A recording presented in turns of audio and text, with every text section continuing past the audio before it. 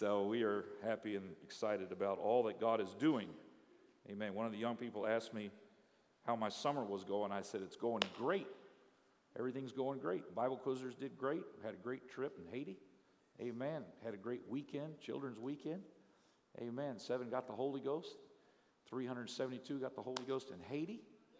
Summer harvest. Amen. We can have revival in the summertime. So we're looking forward to a lot of great reports as the young people are coming back from camps, already hearing good things about that. And, of course, we've got National Youth Congress coming up in Indianapolis where they estimate more than 40,000 young people will gather together. They believe it'll be the largest gathering of Christian young people of any denomination. So that's coming up here in July, and we're looking forward to camp meeting. A lot of good things happening this summer. So God is good. Amen. You should all have an outline. We're going to be talking tonight about God's antidotes for temptation. Amen. We've been talking about temptation and how to win the war from within. And, of course, we're going to talk about this war. We want to talk about it in terms of how we can win it. So I'm excited to present to you some of the things tonight that we have for you, because I believe that God is a very solution-driven Savior. I've never heard that phrase before, but that sounds like a good title right there. Solution-driven Savior. A lot of people talk about the problems in this world, but they don't talk about the solutions. The wonderful thing about the Word of God is that God has all the solutions. Amen. So we want to talk a little bit about that. Now, just by way of reviewing, I'm not sure what all they're going to put up there on the overhead screen for you, but if you'll remember last week, we talked about the 3 types of temptations, and we talked about the lust of the flesh, the lust of the eyes, and the pride of life. And we talked about the lust of the flesh as the temptation to do, the lust of the eyes is the temptation to have, the pride of life is the temptation to be, lust of the flesh is the desire to indulge, lust of the eyes is the desire to increase, and the pride of life is the desire to impress. And then we talked about how that shows off in different aspects of habits that people make formed on unbridled temptation, turning into lust. Then, of course, we know the Bible says lust brings about sin, and sin, when it is finished, brings forth death. So there's a progression to the downward spiral that many people find themselves in this life. Things don't just happen overnight. You know, have you ever thought you knew someone and all of a sudden you hear about something happening, you're like, how in the world did that happen? But it didn't just happen overnight. There's this temptation and this lust and sin and then eventually death. And so how do we win this war within? The key is to win it over here at the very beginning, to win the battle of temptation. And that's the war that we're wanting to talk about, is how to win the battle of temptation. The lust of the flesh, we see as it comes out in passion. Lust of the eyes, possession. Pride of life is position. And he's putting those up there on the board for you. Lust of the flesh, sexual appetite, security, avarice, and then success, ambition. These are the way that these different temptations will demonstrate themselves. Worldly philosophy is, lust of the flesh is hedonism. Lust of the eyes is materialism. The pride of life is secular humanism. And I'm not sure how much you're familiar with humanism, but humanism is a philosophy that man is really at the top, that God is really just a creation of man's imagination and his need to believe in something bigger and greater than himself. But actually man and man's thinking is the highest that we have here on this earth. And that's a humanistic approach. It sort of puts man at the top of the totem pole. But we all know as Christians and believers that his ways are higher than our ways and his thoughts are higher than our thoughts. And so secular humanism really promotes the pride of life. It promotes man and woman being at the, sort of being on the throne of their own heart, so to speak. And then, of course, hedonism, is just unbridled acting out of lust of the flesh. Materialism is being driven to have more. And all these things keep people in just sort of a cycle of destruction. The cultural expressions is, if it feels good, do it. That's lust of the flesh. Lust of the eyes, get all you can. Pride of Life, look out for number 1. I'm sure you've heard those expressions before, but that is really how they all work out. Now, one of the things I want to do before I get into these solutions, because I believe this really ties in together, I want to talk a little bit about something that I believe is really the number one battle that's going on in our culture today, and that is pornography, as it relates specifically to internet pornography. The statistics that they keep coming out with are mind-boggling. They now say that 80% of men and 20% of women have viewed internet pornography more than once, and that's in our culture. And so I would think, well, that would be different for people that are in the church, because we're trying not to walk after the flesh but after the Spirit. But the most amazing aspect about all of these studies that they're doing, and I've read several studies this week in preparing for tonight, but one of the most amazing aspects to all of this is that the statistics are not any different for people that are in the church. That means that 80% of men in the church as a whole, now I'm not talking about our local church, but as the church in terms of Christianity as a whole in America, it doesn't lessen any. And I would still, and maybe this is just my own, optimism, but I would want to believe that it would be higher for people that are Spirit-filled, because when we just talk about Christianity as a whole in this world, it's not necessarily addressing those that are Spirit-filled. But when I really get into the Word of God and I try to find what are the solutions to win these different battles that we have and temptations that are in our culture, that are in our minds, in our hearts, spirits, the number one thing that I keep finding in the Word of God and that I keep going back to is it's the Spirit of God working within us and us reacting positively to that and negatively to the impulses of the flesh. We have those two big, we've talked about this before, we have those two bulldogs, as it were. Whichever one we feed the most is going to win. So it still comes down to personal choice. It still comes down to man making a decision as to what they're going to put in their hearts and in their minds. When I say man, of course, I'm talking about mankind, all of us as human beings. So this issue, and I know it's kind of like the dirty little secret that our society is dealing with. Churches don't really want to address the issue, but it is the scourge, I believe, of the 21st century in our culture.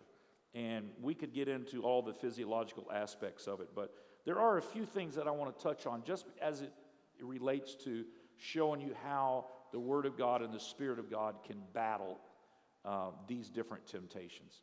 So if you'll just be patient with me and let me speak about a few things that I think will lay the groundwork and lay the foundation for understanding how much we need God in our hearts, in our minds, on a daily basis. Pornography, essentially, at its core, it trains men and women to be consumers, not lovers, to treat sex as a commodity. Rather than, of course, we know God created sex. I mean, He created male and female, and of course, He put the desire in us so that the earth would procreate and humanity would continue and so forth. We understand all of that. What pornography does is it creates, as what the enemy does in a lot of different fashions, tries to create a false intimacy. So the internet is so deadly because it presents itself as being harmless, as being a victimless crime. It presents itself as being free. Most of these studies that they've done, they find that most people that are viewing internet pornography are viewing free internet pornography. But let me tell you something, there is no free internet pornography. You're paying a heavy price anytime you view somebody in an inappropriate way on the internet. But it offers people what appears to be anonymity. It appears to be innocent in terms of no one is really getting hurt. No one is a victim. There is no quote-unquote infidelity or adultery. Although I would say, if you look at the Word of God, the Bible says, a man looketh on another woman, he's committed adultery. So you can make a case that adultery is if you're viewing somebody in an inappropriate way rather than your spouse, then I don't know that you can really biblically say that you're not being unfaithful. Now, I understand that perhaps the act hasn't been committed. But when I was in law school, when we were studying criminal law, we learned that for you to have a criminal law that you could be convicted of, you had to have something, of course, a lot of the law is based on Latin terms, but you had to have something called actus reus and mens reus. Mens rea is that you have an evil mindset, and actus reus is that you have an evil act. And so a lot of this starts, and of course, certain crimes are more egregious if they can prove premeditation, first-degree murder and so forth.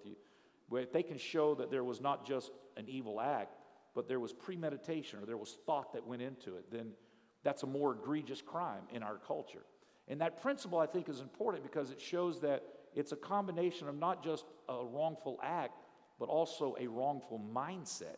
So you have to think in terms of what is a wrongful mindset. If I'm thinking on the wrong things, then that moves me down that path. And so I don't know that we can necessarily bifurcate and say, I can think wrong, look wrong, and as long as I don't act on it, then I'm not committing sin. I don't know that you can do that scripturally because I believe they're part and parcel to one another. But all of that goes to tell us we have to win the war when it comes to what we're putting in our minds, in our hearts, and through our eyes and whatnot. So, lust and abuse, they have been closely related for many, many years. In fact, the Bible routinely links them. David's daughter Tamar was beautiful, and David's son Amnon secretly loved her from a distance. And the Bible says in 2 Samuel 13, if you read this story, it's really sad. Amnon described his obsession and his lust as being so great that it tormented him to the point of being ill. This is now not just temptation, but lust and unbridled lust. And so he was consumed with it. And eventually he hatched a plan where he could get her into bed and have relations with her. And when the moment came and they were alone, he forced himself upon her and raped her, according to Scripture. Then the Scripture says that after he had his way with her, that he hated her with very great hatred. That's what verse 15 says. And threw her out of his house. Now, I want you to understand something. Pornography essentially desensitizes us to sexual violence and cruelty. I don't know if you guys remember Ted Bundy, this guy that used to go around. I think they finally sent him to the electric chair, but he would go around killing women and doing all sorts of terrible things to them and then taking their life. And, he went around the country, and I think there was even a couple of crimes or murders or something in Florida happened. It seemed like around a college. It's been a while back, and I can't remember all the details. But where's University of Florida? Florida State, up in Tallahassee. But I remember that right when he got ready to go before to go to the electric chair, and he'd exhausted all of his appeals, he had James Dobson, when James Dobson was doing the radio program, Focus on the Family, he had Dobson come in and interview him. And Bundy goes back and literally talks about how he got to this place where he basically had become an animal. What happened that led to that? And in Ted Bundy's own testimony, he said that it all started with pornography. Because pornography, even what our world would consider to be nonviolent in nature, there were two psychologists, one that was done at the University of Chicago, one that was from the University of Alabama, I believe, Zillman and Bryant. They did a famous study back in the 80s, and they tried to determine what's causing our culture to react the way they are. They found a lot of it went back to pornography and crimes that went back to pornography and so forth. And they said they made studies with different focus groups. One was what they considered to be aggressive behavior that was in pornography. One was non-aggressive and so forth. And they found that aggression, even whether it was non-violent or very violent, that it still was common in that it promoted aggression. So that regardless of whether or not, a person was watching, what they would maybe call casual porn or hard porn or whatever, all those different levels was still feeding this unhealthy appetite that is in the basis part of human nature.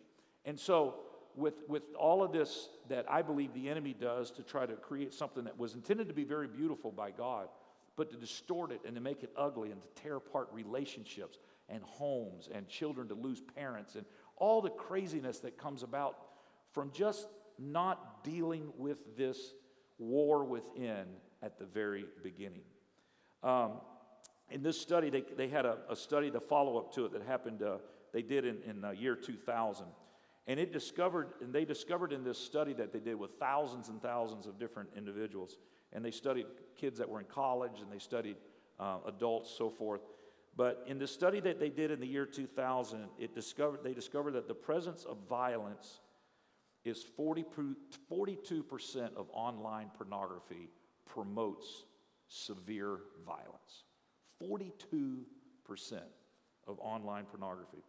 Today, it's not uncommon for even the youngest internet users to be exposed to graphic material. In fact, by the age of 18 years old, 39% of boys and 23% of girls have seen acts of sex involving bondage before they're 18 years old. And 95 to 99% of this is internet driven. In a 2007 presentation, Robert Waltzinger and Anna Bridges and Michelle Chang, they released the results of their study of the top 50 selling DVDs. The top 50 selling DVDs. After analyzing 304 distinct scenes in these films, they found that this would just be regular movies, okay? 50 of the top selling DVDs of movies in our culture. This was in 2007, so this is 10 years ago. They found that 3,376 acts of verbal or physical aggression were in the top 50 selling DVDs. That's an act of aggression every minute and a half. About 90% of these scenes contained at least one act of aggression. Verbal aggression, such as name-calling, was present in about half of the adult video scenes. 73% of instances, men were the aggressors, and when women were the aggressors, most of the time they were being aggressive to another woman. In 95% of the scenes, the person receiving the aggression reacted neutrally or positively to it. This is the message that is being fed to our world around us. Positive, or what we would maybe consider healthy sexual acts such as kissing or compliments, they were found in only 10% of the scenes. So the Bible does not describe us, ladies and gentlemen, as merely being wayward. It describes us as being broken. In our humanity, if we are left to our own devices, then we will certainly spiral out of control. So we need more than just a moral boost. We have to be dead to sin. That's what Paul said in Ephesians chapter 2 and verse 1. Dead men and women do not just need a recovery, they need resurrection. So for the follower of Christ, all of us are here tonight because we're attempting to be followers of Christ. For the followers of Christ, the ultimate goal is not merely to resist temptation or to quit pornography, but it is something far richer and much more comprehensive. If merely modifying our behavior was the most important thing, then there are any number of psychological tips and tricks that one can use. But for the Christian, as it should be for all people, the goal is not merely recovering, but to be remade by God Himself into the image of the perfect Son of God, Jesus Christ, who was tempted in all points like as us, yet without sin. Now, let's go back to your chart for just a moment, because I want to go over some things that I believe makes it very clear that there is a solution. There is a solution. First of all, if we look at the category of the lust of the flesh, we see that that is a challenge to God because it challenges the sufficiency of God. You know, I don't know if you remember, but I remember we used to sing some old songs about, everything that we need is in Him. And, He looked beyond my faults and saw my needs. I mean, we used to sing these old songs that really, I think, re-emphasized in our hearts and minds and spirits that everything we need we find in Christ. What the lust of the flesh attempts to do is to challenge the sufficiency of God. That God can meet all of our needs, emotionally and physically, spiritually, socially, all of the different aspects that we have needs of in our humanity. It challenges the sufficiency of God. This is where you'll start filling in the blanks in your outline. And what God is wanting to do is to say, I can meet all of your needs. If you will turn it over to me, I can remake you, and I can make you a chosen generation, a royal priesthood, a new creature in Christ Jesus. But you have to believe that everything you need is in Christ. That's the first thing. And what I have found in terms of understanding how to teach winning the war of temptation is that for you to find out what the antidote is or what the solution is for each one of these temptations, you have to literally do the opposite of what the temptation is telling you to do. You can't just stay in a neutral position. You know, they always say that, you know, churches are either going forward or going backward. They don't stay in a neutral position. Church is built on an incline. It's either going up or it's falling back. But it never just stays in a neutral position.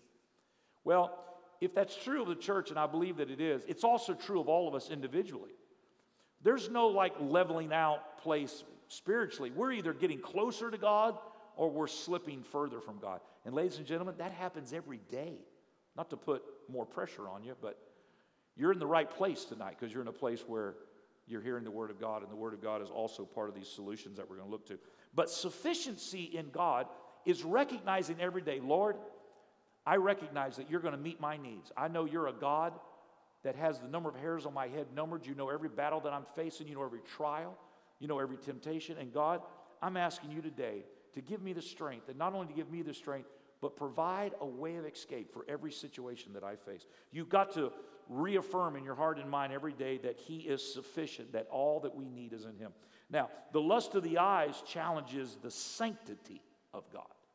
The sanctity of God. There was a reason, ladies and gentlemen, why God would not allow the children of Israel for so many years to make a graven image. You know how when you read the Old Testament, there were always these challenges with the children of Israel, and they wanted to have, of course, the golden calf and coming out of Egypt, and, you can read all of these different stories in the Old Testament. But, all these, the Amorites and the Philistines and, the Hittites and all these different ones that they fought back and forth, so forth, when they were not only trying to get into the promised land, but even after they were in the promised land. They always had some form of worship that involved a statue. You remember how the Philistines, had that Dagon, that god that was half man and half horse or whatever it was, and it stood up there, and they brought the Ark of the Covenant there, and they were trying to say, our God is, no, it was like half man, half fish, I think. Dagon, it stood up, and they brought the Ark in there, and they said, okay, our God's bigger than your God, and so forth. And of course, the Bible says that the thing fell over on its face in front of the Ark, and its head and its arms fell off.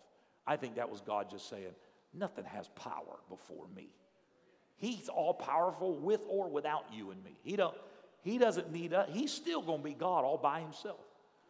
Somebody says, well, I believe God and that settles it and so forth, that God is God. Well, that's great that we believe God, but that doesn't settle it. God is God, and that's settled whether or not you or I believe it or don't believe it.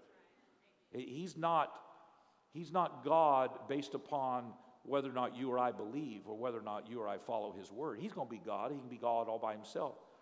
But in the Old Testament, there were always this desire to create an image, and the Lord would never allow them to do that. Now, we believe strongly, even if you go back and you look at the pattern of the Ark of the Covenant, you look at the pattern of the tabernacle as it went around the wilderness, Holy of Holies and so forth, all the outer court, and the laver of water, and the altar of incense. And if you go through that whole pattern, you can see where that's a type of what God was going to do in the New Testament through the plan of salvation. Of course, the laver of water was baptism, the altar of sacrifice was repentance, the Holy of Holies, the presence of God, the infilling of the Holy Ghost, and then you had the table of showbread, which is the Word, and you had the altar of incense, which was prayer. So there's a lot of typology when you study the tabernacle in the Old Testament.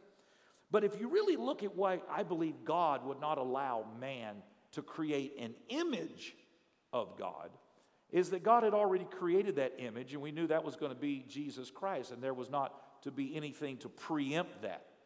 But above and beyond that, I believe that God, as the creator of all of us, knew that it would be the temptation of man to focus on the image rather than on the essence of God.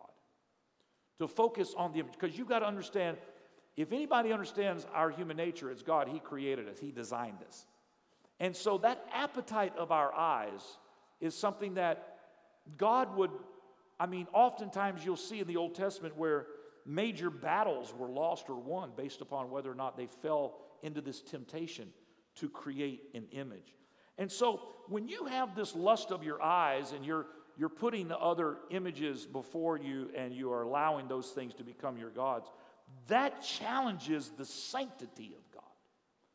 Because for us to really understand the sanctity or the holiness of God is to understand that we don't have to have any artificial props for us to understand how beautiful the presence of God is, how beautiful the things of God are. We don't have to have natural vision to be able to create a false atmosphere. We should be able to see that and know that in our spirits and in our hearts.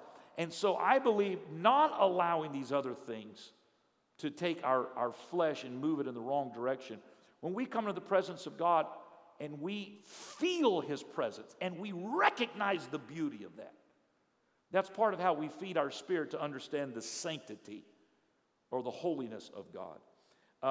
This is also, and there's another whole Bible study here, but this is also why when you become a mature Christian, you should understand that there's certain responsibilities that go with that. The way you dress and different ways that you accent your body. You've got to understand that your body is a temple of the Holy Ghost. And so when we say, hey, there's a reason why there's principles in the Bible about the way men should dress and the way women should dress and a distinction of the genders. A lot of people thought that was ridiculous. What does it matter? There's a distinction of the gender. Well, nowadays you can see in our culture how important it is to have a distinction of the genders because there's this gender bending that's going on in our culture today. So all of these biblical principles are there, folks, because human nature has been around a long time. And so whatever it is in our flesh that's drawing us to these things, we have to back up from it and say, wait a second, I have to find my sufficiency, the sanctity of understanding the holiness of God demonstrated through us by understanding the responsibility of not only what we watch, what we look at, what we ingest through our eyes, but also the way we present ourselves, okay? Now, let's look at the pride of life, type 3, the pride of life. This challenges the sovereignty of God. You see, when you really trust God, it forces you in your humanity to say, I don't have all the answers. I don't have all the solutions. But I know one who does, and His name is Jesus. But when you and I say, you know what, God, you're taking a long time working. Now, maybe we don't actually say this, but our actions indicate that this is our thought process. When we say, I thought God would have moved by now, and I thought God would have, given me a spouse by now, and He hasn't done it. And, I've been doing right and living right and acting right and going to camps and going to conferences, and, I go to church, pay my tithes, sing in the choir and all that, and it's just not happening fast enough. So I think I'm going to go out here, as the Bible describes in the Old Testament, and go and find me a wife among the Philistines. That's the issue that Samson had with his parents. And it's like, I don't trust that God is going to hear my prayer, so I'm going to take matters into my own hand. And that was just an example. But that principle applies in a lot of areas of life. And so what you have to do is you have to back up and say, wait a second, I trust God. It may not happen today, it may not happen tomorrow, but God understands not just what I need, but He also understands the right timing. And though I think I'm ready for it, I may not be ready for it. You won't believe this, but every one of you that are sitting in here tonight, God has got an enormous financial blessing that He's wanting to give every one of you. But He's trying to figure out whether or not He can trust you.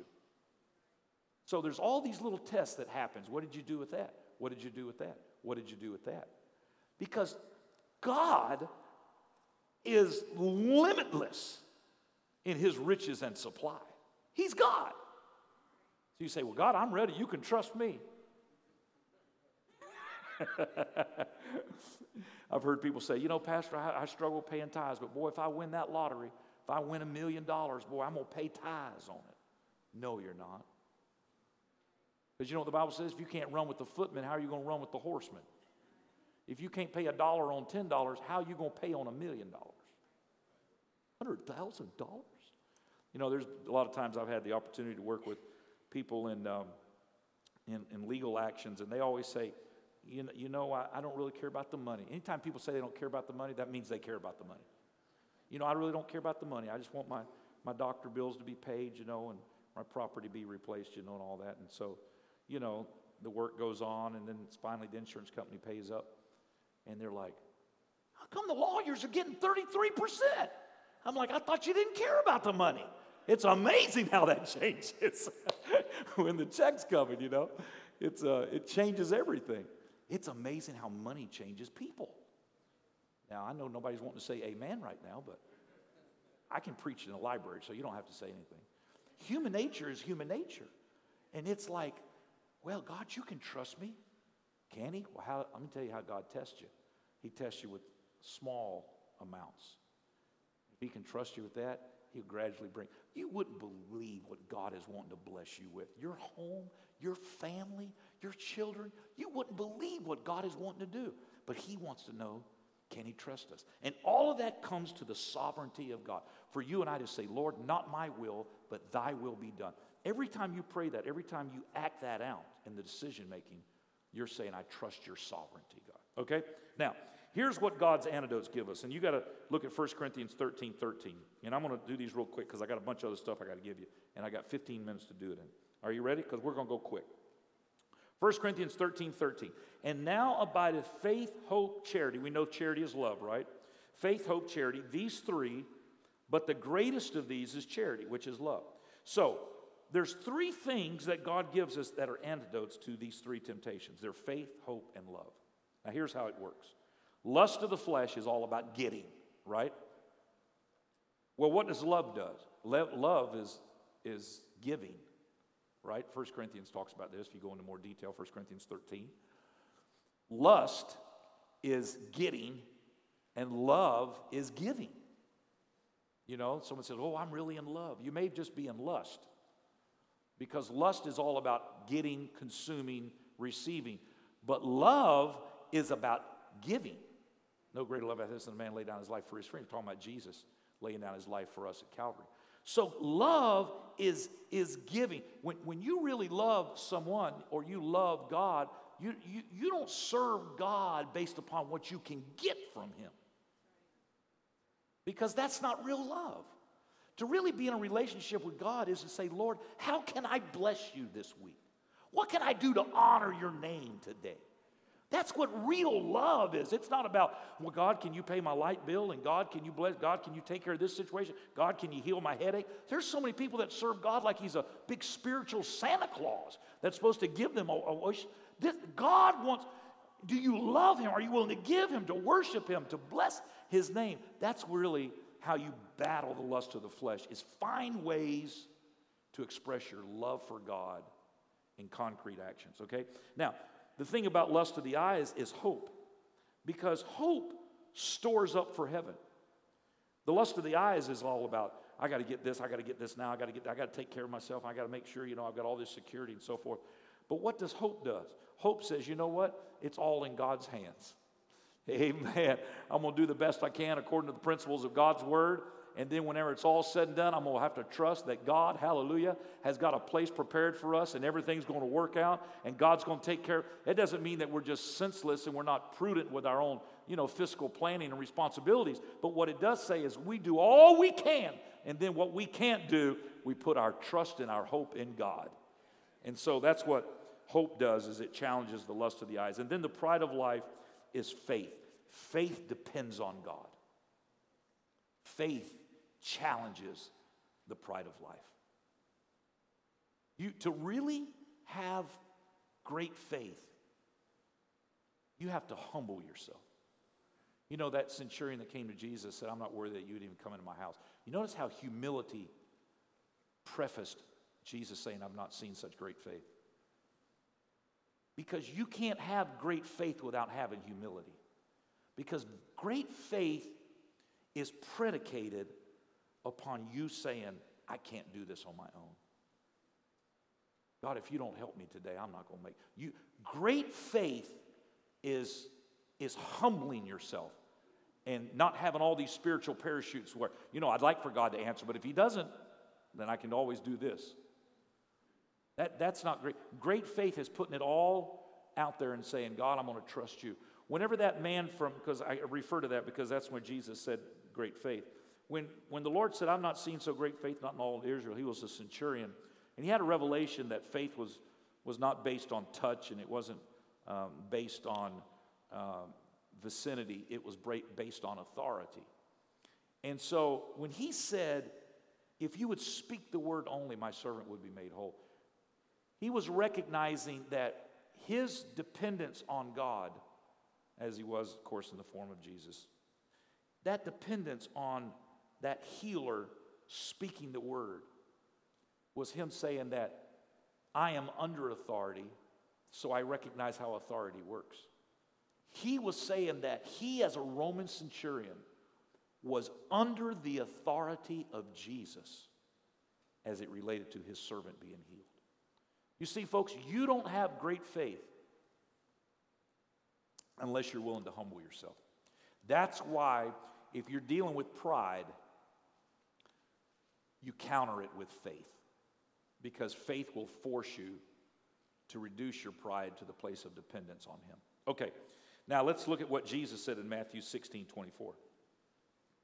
Then said Jesus unto his disciples, if any man will come after me, let him deny himself and take up his cross and follow me. Now there's three things that are there. Deny himself, take up his cross, and follow me. Now look how these are the answers to these three different temptations. First of all, deny yourself. That's how you counter lust of the flesh. The flesh wants one. You know, there's times that, how many of you here have kids? I would say that's the majority. Nobody has to teach a kid to want. They just want from day one. And as soon as they learn how to verbalize it, it becomes more. Going into a store, it doesn't matter where it is. They can always find something they want. And I remember trying to be intentional. And it's hard because you love your kids and you want to give them everything. But I can remember trying to be intentional and saying, no, you don't really need that. Oh, but Daddy, And I'm like, yeah, but you don't really need. And the reason is not necessarily that I didn't want to get it for them, or not necessarily that I couldn't afford to get it for them, but it's a good thing for them to learn that you can't have everything you want. Because denying yourself is a part of learning how to battle this temptation, which is the lust of the flesh. If you give your flesh everything that it wants, guess what? The appetite gets greater, it doesn't get less. It expands. It's like the old saying about feeding an alligator. If you keep feeding an alligator, guess what? The alligator keeps looking for food and coming to you, and if you don't have food one day, he eats you. The appetite doesn't stop, it grows bigger. Sin is the same way. There's no leveling off place with sin where the enemy just says, okay, you've done enough, I'll leave you alone now. He's not going to stop until you're dead and in the grave. So you have to deny yourself, okay? That's part of what Jesus said was the answer. Then follow me. Let's talk about that as it relates to the lust of the eyes. Because the eyes, of course, they're the video cameras. They're the ones that are giving us passages. We navigate this world, natural beings in this world. And our eyes kind of guide us and direct us. But a lot of times, you have to see through spiritual eyes and not natural eyes. There's a lot of times your natural eyes can't see a solution. But you know what? You trust the Word of God and the principles of God's Word. You say, Lord, I don't know how you're going to do it. I don't know when you're going to do it, but I know you're going to do it. And so I'm going to just walk by faith and not by sight. And if you'll do that and follow Him, as opposed to following what you think is right. There's times in your life when you'll say, I don't see how the Bible applies to me in this situation. It doesn't make sense. But if you'll follow the Word of God and the principles of God's Word, it will help you to not give in to the lust of the eyes. Now, the pride of life is take up your cross. You can't have no arrogance taking up a cross. Taking up a cross. Of course, I know we know that it relates to us figuratively, in terms of understanding that when we walk with God, that it's a life of sacrifice, and yet it's a life of great joy. That's the paradox of the whole thing. It's a life of sacrifice, but yet it's a life of abundance. It's a life of sorrow. It's also a life of joy. But ladies and gentlemen, there is nothing like saying, Lord, I'm not going to allow myself to just live by my own inclinations, my own intentions. But I'm going to take up that cross. I'm going to take up the burden, as it were. And I don't even know, in my personal opinion, how much of a burden it is, because the reward is so great. But let's say the reward is delayed, and we simply live a life of sacrifice according to biblical principles. We say no to the things we're supposed to say no to. We have the right disciplines in our life. We have the right friends around us. If you live a life that way, it may appear, and I'm sure there will be times when you feel like you're carrying a cross, but ladies and gentlemen, in the end, you have the victory of the resurrection. And that's really no sacrifice at all in the big scheme of things. All right? So, here's what we know as we work through all of these different solutions. That for you and I to understand how to deal with the lust of the eye, the lust of the flesh, and the pride of life, we have to understand that all of these things that give us the solutions are all the work of the Holy Spirit. And this is what I want to go over with you in the next couple of minutes. Just as sure as pornography stirs up lustful cravings in us, the Holy Ghost is a source of new, holy craving. It's the source of a new, holy craving. This is why, when you really get into the Word of God, you'll understand that everything that the enemy tries to do to create unnatural desire or to exploit some sort of ungodlike lust in our flesh, that God does the exact opposite for the right purpose. And this is what I want to show you, because Galatians 5 says, we who have the Holy Spirit have the desires of the Spirit. The desires of the Spirit. Galatians 5:16 says, this I say then, walk in the Spirit, and ye shall not fulfill the lust of the flesh. That's what the King James Version says. Walk in the Spirit, and you won't fulfill the lust of the flesh. Here's what that verse in verse 17 says in the New International Version. So I say, walk by the Spirit, and you'll not gratify the desires of the flesh. For the flesh desires what is contrary to the Spirit, and the Spirit what is contrary to the flesh. They are in conflict with each other, so that you are not to do whatever you want. That's the New International Version. I kind of like that translation right there. So God promises that when we keep in step with the Spirit, the lust of the flesh that lead to sexual immorality, impurity, and sensuality will not have their way in us. Here's what it goes on to say in verse 24 and 25. Those who belong to Christ Jesus have crucified the flesh with its passions and desires. Since we live by the Spirit, let us keep in step with the Spirit. We can become new men and women from the inside out. So what does it mean to keep in step with God and to walk in the Spirit? That sounds great, but let's see if we can break that down a little bit and kind of get our arms around it. First of all, I believe that it means that we must walk in accountability. We must walk. For you and I to walk in the Spirit is to walk with accountability. Now, I know we live in a culture where people don't want accountability, but accountability is what allows us to walk in the Spirit. Accountability is where we can share our darkest secrets and be reminded of our highest higher calling, and that is to be worshipers of Christ.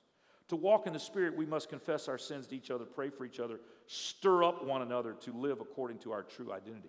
When Paul says that we are to walk in the Spirit, he's writing to a church community, not just to random individuals that are going to be reading his letter in their private corners.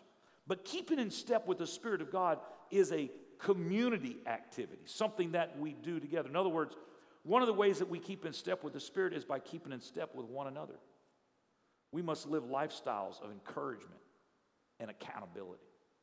And we have to see that we're all part of this building fitly, the Bible says, framed together.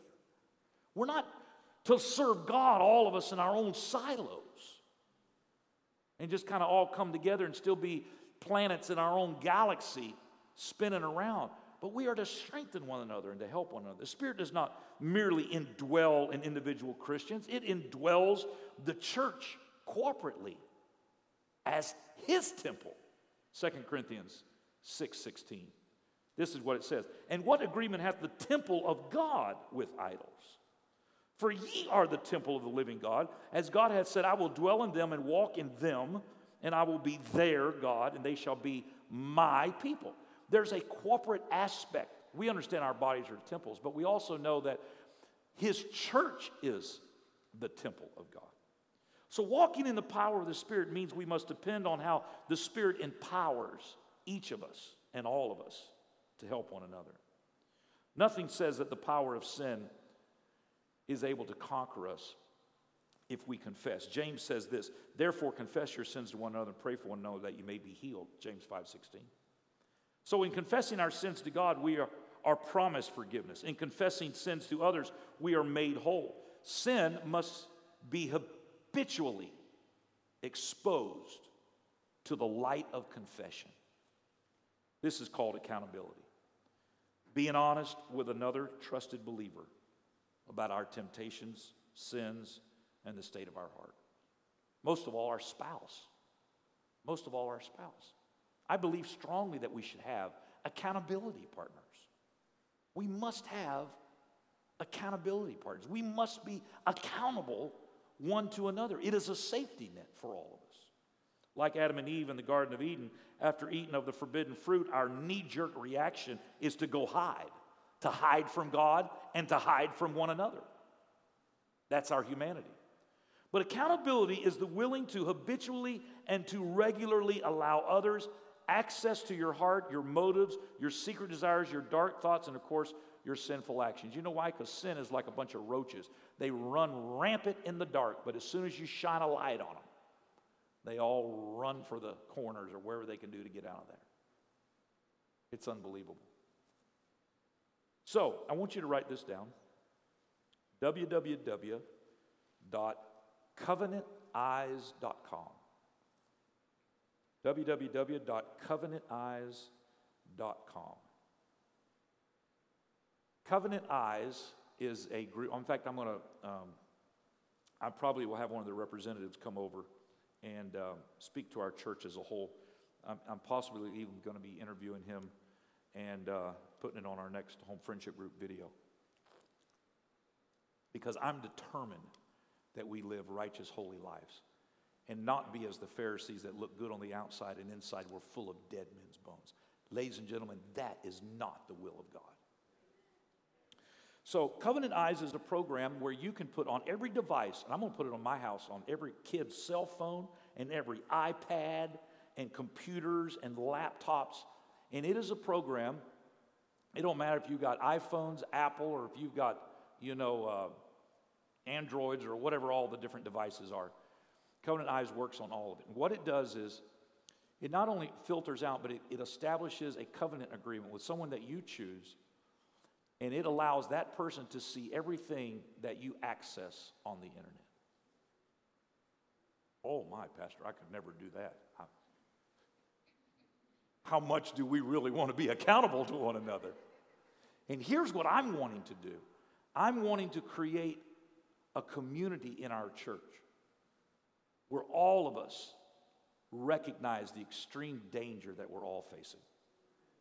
And that we have actual tools that are at our disposal that we can put in place to protect ourselves many times from ourselves.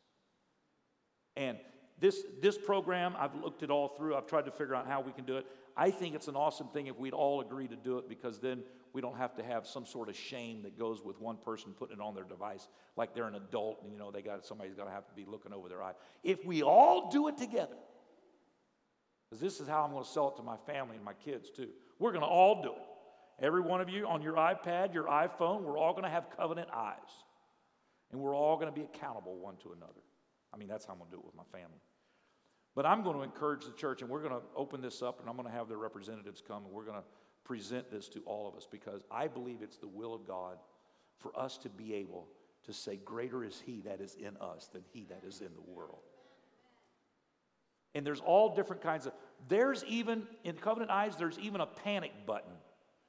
That if you feel yourself, if you're on a laptop working and you feel yourself getting tempted, you can hit a panic button, and literally Covenant Eyes will shut down all of your access to anything on the internet until you call them back up and you get it turned back on when you feel like you're back in a healthy place.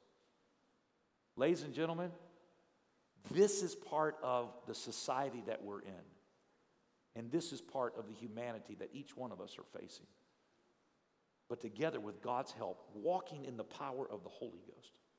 I don't have time to go on these other things, but let me just touch on it, and then I'll go into more detail next Wednesday. Is that okay? Because my time's gone for today. The next thing that we have to do is that we have to internalize Scripture. We have to not only be accountable one to another, but we have to internalize Scripture. I'll go into more details about how we do that. The third thing is that we have to walk in pure pleasure. Ladies and gentlemen, God created pleasure. But there's a way to walk in pure pleasure that will keep us from falling into impure pleasure. All right? Now, maybe we don't want to talk about that because we're scared of the word pleasure. But I can show you where all that is in the Bible, okay? So you don't have to freak out about it. All right, here's number 4. We must stir up the hope. Stir up the hope that Scripture gives us. The enemy is in the business of convincing everybody that there's no hope. That's ultimately what drives suicide, is the enemy convinces people there's no way out. There's no hope. Ladies and gentlemen, we have to stir up hope, all right? And then we're going to get into some more things as we go forward. I'll explain all those in more detail. But what I'm convinced is, ladies and gentlemen, is that we can win the war within. We're going to have to be smart. We're going to have to recognize that we do need to depend on God and one another and not try to just... One of the biggest things that the enemy uses, we can see it comes under the pride of life, but it's to convince people they don't need any help, that they can handle it. There's a lot of people you can look throughout Scripture that thought they could handle it, and they got in trouble. Great men of God and women of God. So I believe through some practical tools that we can equip ourselves with, more revelation in Scripture, we can become what God desires all of us to be. Why don't we stand to our feet? Thank you for allowing me to go a few minutes over tonight. But I believe that God's going to be with us in this. Why don't we just lift our hands right now and just say, God, let us be vessels of honor. Help us to be instruments of praise. We recognize, Lord, the frailty of our flesh. We recognize, God, that we are nothing without you. But we know, Lord, that you have given us the solutions, the tools. You've given us the antidotes. You've given us, Lord, a way out, a way of escape. And, Lord, help us to have the wisdom to take those things and put them in our lives and allow ourselves to be strengthened by your word, by your Spirit, by these fruits of the Spirit that you have desired to put in our hearts to make us men and women of Christ. Be with us, Lord. I pray your protection upon all of our children, our families, and our homes. I pray that no weapon formed against us would prosper, but that there would be a protection, a wall of an angelic host that's around families and homes in this church in the name of Jesus Christ. Everybody said amen. God bless you. Thank you so much for being here. You're dismissed in Jesus' name.